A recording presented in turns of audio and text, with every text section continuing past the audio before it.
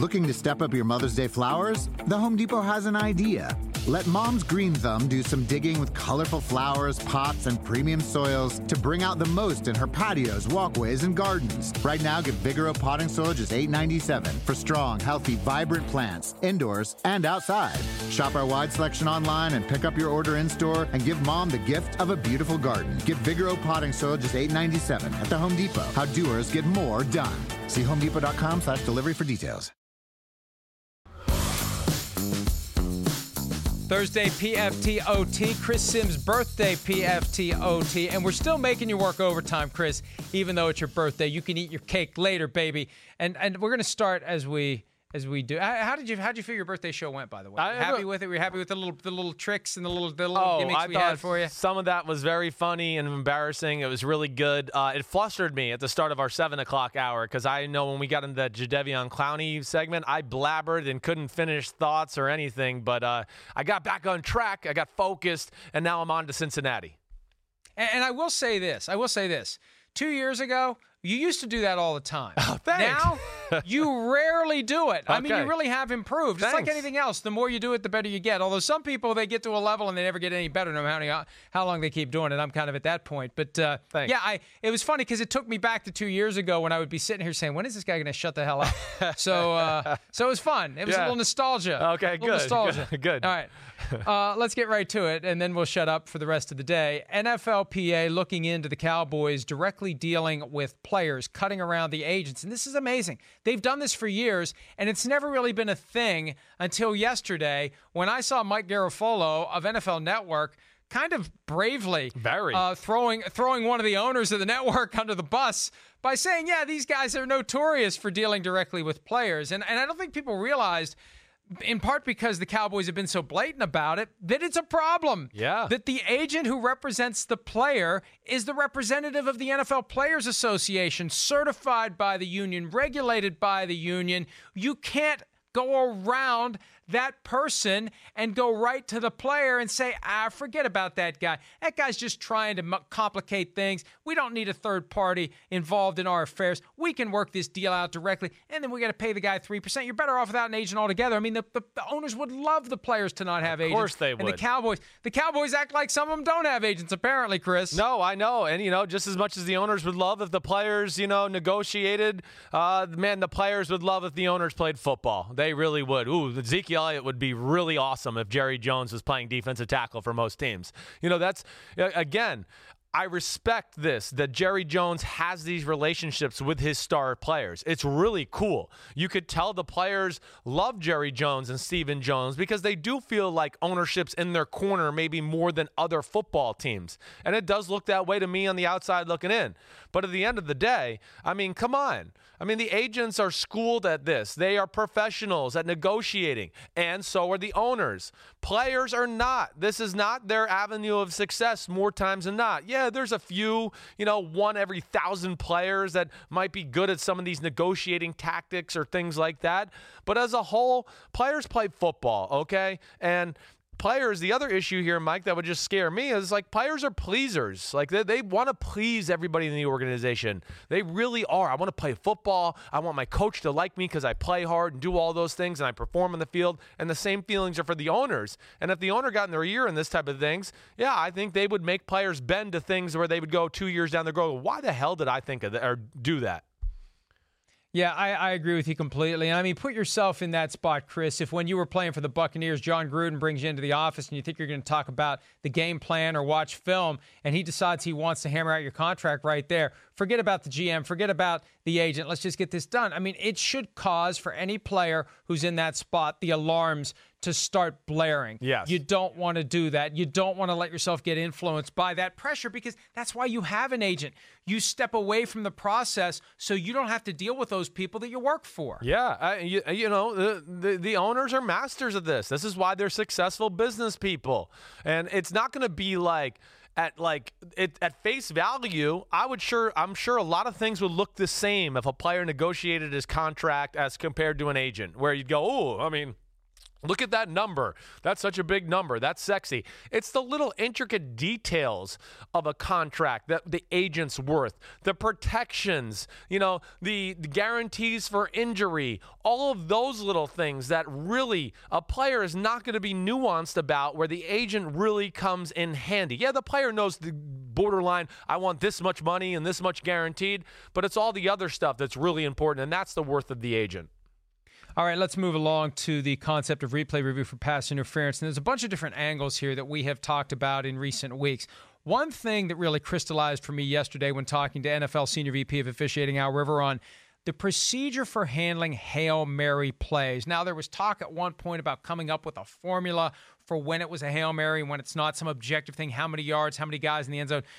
They've ultimately decided this. And Chris, I'm always a little nervous when there's a procedure that isn't reflected in the rule book. And the procedure is they treat pass interference differently on Hail Mary plays. They just do. They tolerate contact there that you wouldn't tolerate during a normal play. But there's nothing in the rule book allowing that. And that in and of itself, because you want to know what the standard is. What's the rule? Well, it's just what we think it is. And it's just, you know it when you see it. Well, sometimes you think you see it, but you don't see it. And sometimes you think you know it, but you don't know it. Yeah. But here's what I know. Al Riveron said yesterday that for Hail Mary plays that do have this different standard, that different standard is going to be part of replay review. So this loose, certain amounts of contact are okay on a Hail Mary play, that's the same standard that Al Riveron's going to apply.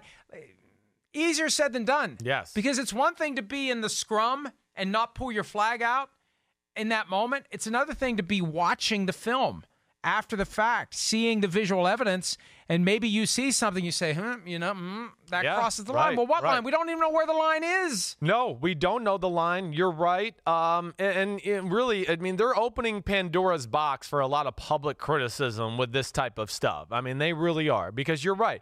It's a Hail Mary. There could be, 8, 10 guys all in a mosh pit, right? And from the very definition of PI in the rule book, there's a lot of pass interference that goes on in those type of situations. But I think what I get from Al Riveron and listen to him talk, more than anything, it's going to have to be overly egregious in a Hail Mary type of situation for them to call it. Like literally a DB's going to have to jump on the back of a receiver and, put him in a headlock, or really pull the jersey to where we see a jersey like extend and go, oh my gosh, the guy can't jump. And we see his shoulder pad because the jersey's been pulled that far. I guess it's going to be those type of things, but you're right. We're going to watch replays and people are going to go, that's pass interference. That's pass interference. And Al Riveron's going to have to explain to people, not on a Hail Mary, and it's just going to cause criticism and uproar everywhere. And I hope that he can adhere to that higher bar when he is watching frame by frame. I've seen him explain some plays from last year that weren't called interference on the field that he claims would be called interference under this new standard. And it concerns me because I personally believe that the bar should be, as I've said before, what the hell? As in, if you see it, and they don't throw the flag, what the hell's going on here? Right. It's got to be that blatant. And a lot of these plays, when he shows it, I can see why he says after the fact it's pass interference, but it's not so glaring and it's not so blatant that I think you should disregard the subjective judgment of the officials on the field. Yes. And in the Hail Mary setting, it's going to be even more of a challenge because he's going to see something in slow motion that the officials didn't see. And what's he going to do then? And how do you ensure consistency when, again, there isn't a rule? What is it? You can't say you know it when you see it as the official rule book. And if that's the case, add a line in the rule book. For Hail Mary plays, we will know them when we see them. And when Hail Mary plays happen, we will know what is permissible and what isn't. That's no way to run the National Football League. And I'm not saying I have a better suggestion, but I think it's dangerous to have no standard for spotting a Hail Mary play when you activate this looser standard, and to have no articulated standard of what the looser standard is, Chris. And then on top of all of it, you're going to try to apply that standard to replay review. This has the potential to be a huge problem in the wrong game, high-profile regular season game, playoff game, Super Bowl. It's got the potential to be a nightmare for the NFL, bigger than the nightmare that has caused replay review to descend on pass interference. I agree. I think this can be, and again, this is why I was not in favor of any of this. I really wasn't. I mean, it was, I know it was a horrible mistake, but it was 1 in 53 years, or at least one in my lifetime that I can really look at and go, ooh, that was so horrible. I've never seen anything like that. Yes, I think in a lot of ways, it's really the basic fan who just turns on football on Sundays and doesn't really pay attention to it, and maybe is just a little bit of like a fantasy person. So I want to say maybe less than the basic fan is what I'm saying. I think they're going to see a lot of plays like you're talking about where they're going to go, wait, this is being reviewed, and that looks like pass interference to me. And Al Riveron is going to err on the side of the judgment that was called on the field, and it's going to have to be overly egregious for him to overturn some of these plays. He's not just going to let like a hand on the shoulder go, oh, yep, that was pass interference. Yep, throw that flag out there. We're overturning that call. No, from what we've seen and the examples we've seen, it's going to have to be something really stunning, even on replay, to go, he definitely hindered significantly the wide receiver trying to catch a football. Well, let's hope that's the case. Let's hope that this solution doesn't make the problem even worse than it was. All right, the NFL has a preseason problem insofar as the preseason is too long. And the linkage of shortening the preseason and expanding the regular season, diminishing the connection between shortening the preseason and expanding the playoffs, gaining momentum. Mark Maskey of the Washington Post had a story on Wednesday, Chris, that expanded playoffs are more likely replacement for part of the preseason than expanded regular season. We talked about expanded playoffs yesterday. I know you're not a fan of them, but one thing I want to make clear, the NFL has the ability to shrink the preseason anytime they want. They just don't want to do it without a way to offset the revenue they will lose. Of course not. And they seem to think they can expand the playoffs without the consent of the NFLPA. They're wrong on that, or they would have done it already. The NFL Players Association has to agree to the addition of games, even if it's only 2 more games. Now, I personally think if you're going to have extra games in the wild card round and make the 2 seed play the 7 seed who currently doesn't get in, I think the 8 seed needs to be in and the 1 seed needs to play that weekend. I don't like the idea of only 1 team per conference getting a bye, making that advantage even stronger, making that 1 seed even more valuable, making the presumption even stronger that the 1 seed is going to the Super Bowl. I don't like that. I say if you're going to expand it to 16, make the 1 seed play wild card round, and have 4 extra wild card games, not 2. Chris, what do you think? Well, I mean, I don't necessarily like that. I don't. I mean, first off, then, why do you even want to be the 1 seed, really? I mean, okay. I mean, that's a great... Because you play the 8th seed, and the 8th seed's the worst team in the playoff field. Okay, great. I mean, so what? I mean, some teams might go, damn, that looks like the 7 team's worse than the 8 team. Let's be the 2 seed. There's got to be some reward for winning the regular season more than just that itself. And I do think that I, of course, like the current status. And I don't like the no bye thing. No, yes, it's an advantage for the teams that have the bye. I get that. They've earned it by winning in the regular season, and now they get a week of rest to be at their absolute best. That's everybody else's fault. That's not their fault. So I don't necessarily like that. I would like to find, if we're going to do it, I saw one explanation of maybe all 4 division winners get a bye on the first weekend, and then the 5 through 8s kind of play each other, and then they figure out how to mix and match the next next round, however it may be. Either way, I don't want to see it before I confuse this situation. But wait. Right. That's not going to create more games in the wild card round. You're going to have you're going to have 5 through 8 in each conference play each other in the wild card round. You still have the same number of games. I know it's still going to have the same number of games, but at least there's a reward for some teams to win their division and get a first round bye. I mean, I am in favor of that, first off. Second off, I don't want it anyways. You're talking about an extra round. Right. You're talking about, okay. So there would be a pre-wild card round where 5 through 8 whittle them down to 2 teams, and then you start with the normal wild card round, then the division. It's an extra week of football. Here's the thing.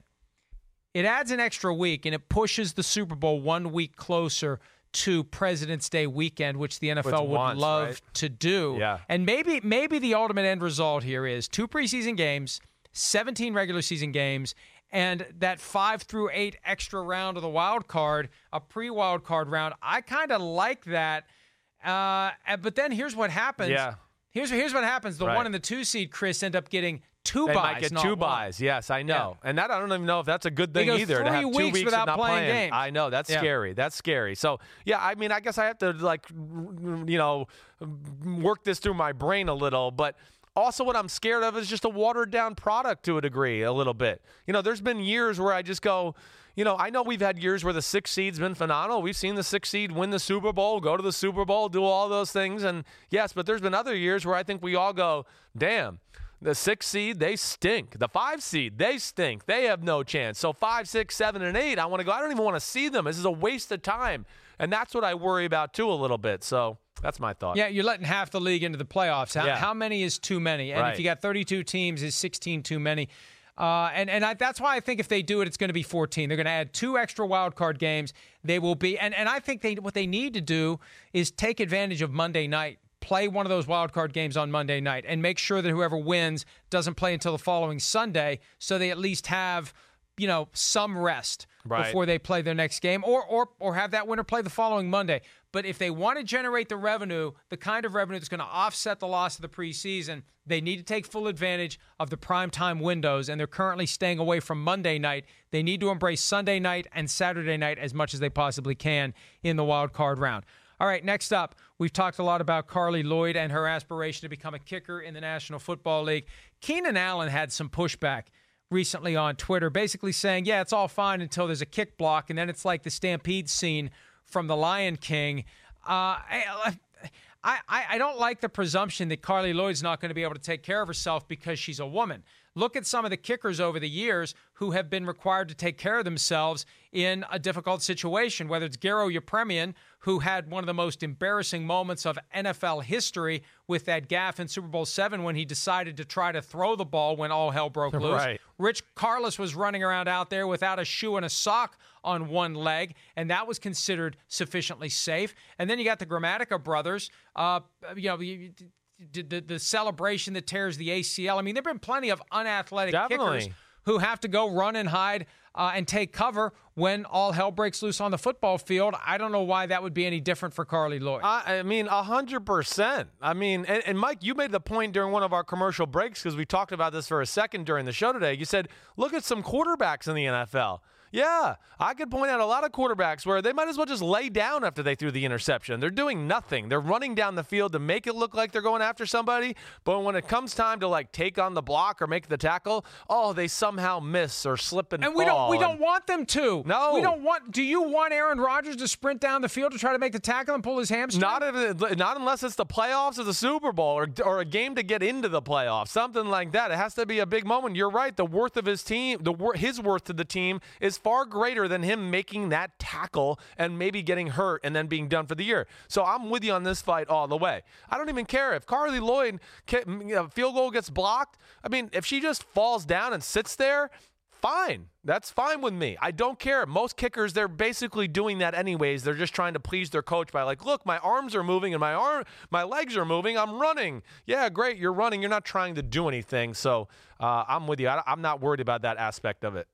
Think of how many teams right now are struggling to find a reliable kicker. If you can inspire soccer players who happen to be female to aspire to and train to become football kickers and maybe decide when they're 8 years old, not when they're 37 like Carly Lloyd is, that this is something they want to do, you are expanding your pool of available talent because clearly there are females who can kick the hell out of a football. You may as well identify it, nurture it, get it in high school football, college football, and that's the way to do it. And that's why this Carly Lloyd thing is important, because there are going to be girls coast to coast who see this and say, I think I want to do that, and I think I can do that. And 20 years from now, one of them will be doing that, if not sooner. Chris. Yeah, I'm hoping so. I hope it does go that way. I think it would be good for the sport in a lot of different areas. Of course, grow the sport, maybe give a little more knowledge to people out there who are scared of football altogether to realize, okay, this isn't as barbaric as I thought it is. And, not all these people are bad or jerks. And, yeah, I'm with you. I hope it happens. I'm hoping Carly Lloyd goes for it next year. I really am. One last point. I want to tap into your John Gruden experience from your time in Tampa Bay. Gruden said earlier this week that he wants the team to take more vertical shots in the passing game this year. They've got better receivers. They've got a better line. And also there's that chance that you throw out the red challenge flag, and even if the pass was incomplete, Al Riveron determines that there was defensive pass interference. How much of that is directed at the quarterback, and how much pressure does it put on Derek Carr to deliver those deep balls that Jon Gruden wants? Yeah, I think it's totally directed at the quarterback. I mean, that to me, and just my thesaurus of cryptic Jon Gruden language, right? Basically what he's saying is we're not being aggressive enough in practice. I got these weapons called Antonio Brown, Tyrell Williams, and J.J. Nelson who can fly, and we got to stop worrying about completion percentage or, taking the easy way out and hitting the 4-yard shallow cross when Antonio Brown, has got to step on a guy 50 yards down the field. He wants it to be launched down there. It's the name of the game right now. I do think the day and age of we're going to dink and dunk and throw 3- and 4-yard passes, we're seeing it kind of go away. And I know the Saints are getting away with it. The Saints are special. Sean Payton's special. They also have one of the best O-lines in football in a run game that helps all that too with the Taysom Hill package. But for everybody else, and you've heard me say this before, other than turnovers, the number one play that dictates winning and losing games is plus 20-yard plays, explosive plays in a football game. And I think that's where Jon Gruden sees it. Defenses have gotten used to, all these short passes, these wide receiver screens, bubble screens, all of those things. That's why Seattle's defense became so popular. It took away all of that crap. To now, I think we're seeing a little bit of an old school mentality. And I will say, I think Derek Carr has been a little bit less aggressive the last few years. And I'm sure Jon Gruden sees that, and he's trying to kind of push him into that mode. And I really do think that this is the year that Derek Carr has to become the guy that Jon Gruden is comfortable with, or next year we're going to be talking about someone else playing quarterback for the Oakland Raiders. This is the test when they are the Las Vegas Raiders next year. Yeah. All right, that's it for this Thursday PFTOT. Chris, enjoy your birthday. Are you doing a Chris Sims Unbuttoned today? I am. I'm going to do that here in a little bit. So, look forward to NFC over-unders. We're going to talk some ball and even dive into a little Notre Dame and college football just a little bit today. Since the big effort wasn't there when you were born, is he going to be involved in your birthday edition of Chris Sims Unbuttoned? Nope, he's not. He's got to go on the road and do something for CBS, so he cannot come on today. I'm just hoping knowing my dad, I'll get a phone call like 11:30 tonight going, hey, happy birthday. That's how my dad usually works. He'll remember around 11 o'clock tonight that it was my birthday. All right, well, Chris, happy birthday. Have a great day, buddy, and we'll see you next week. Thanks, man. See ya.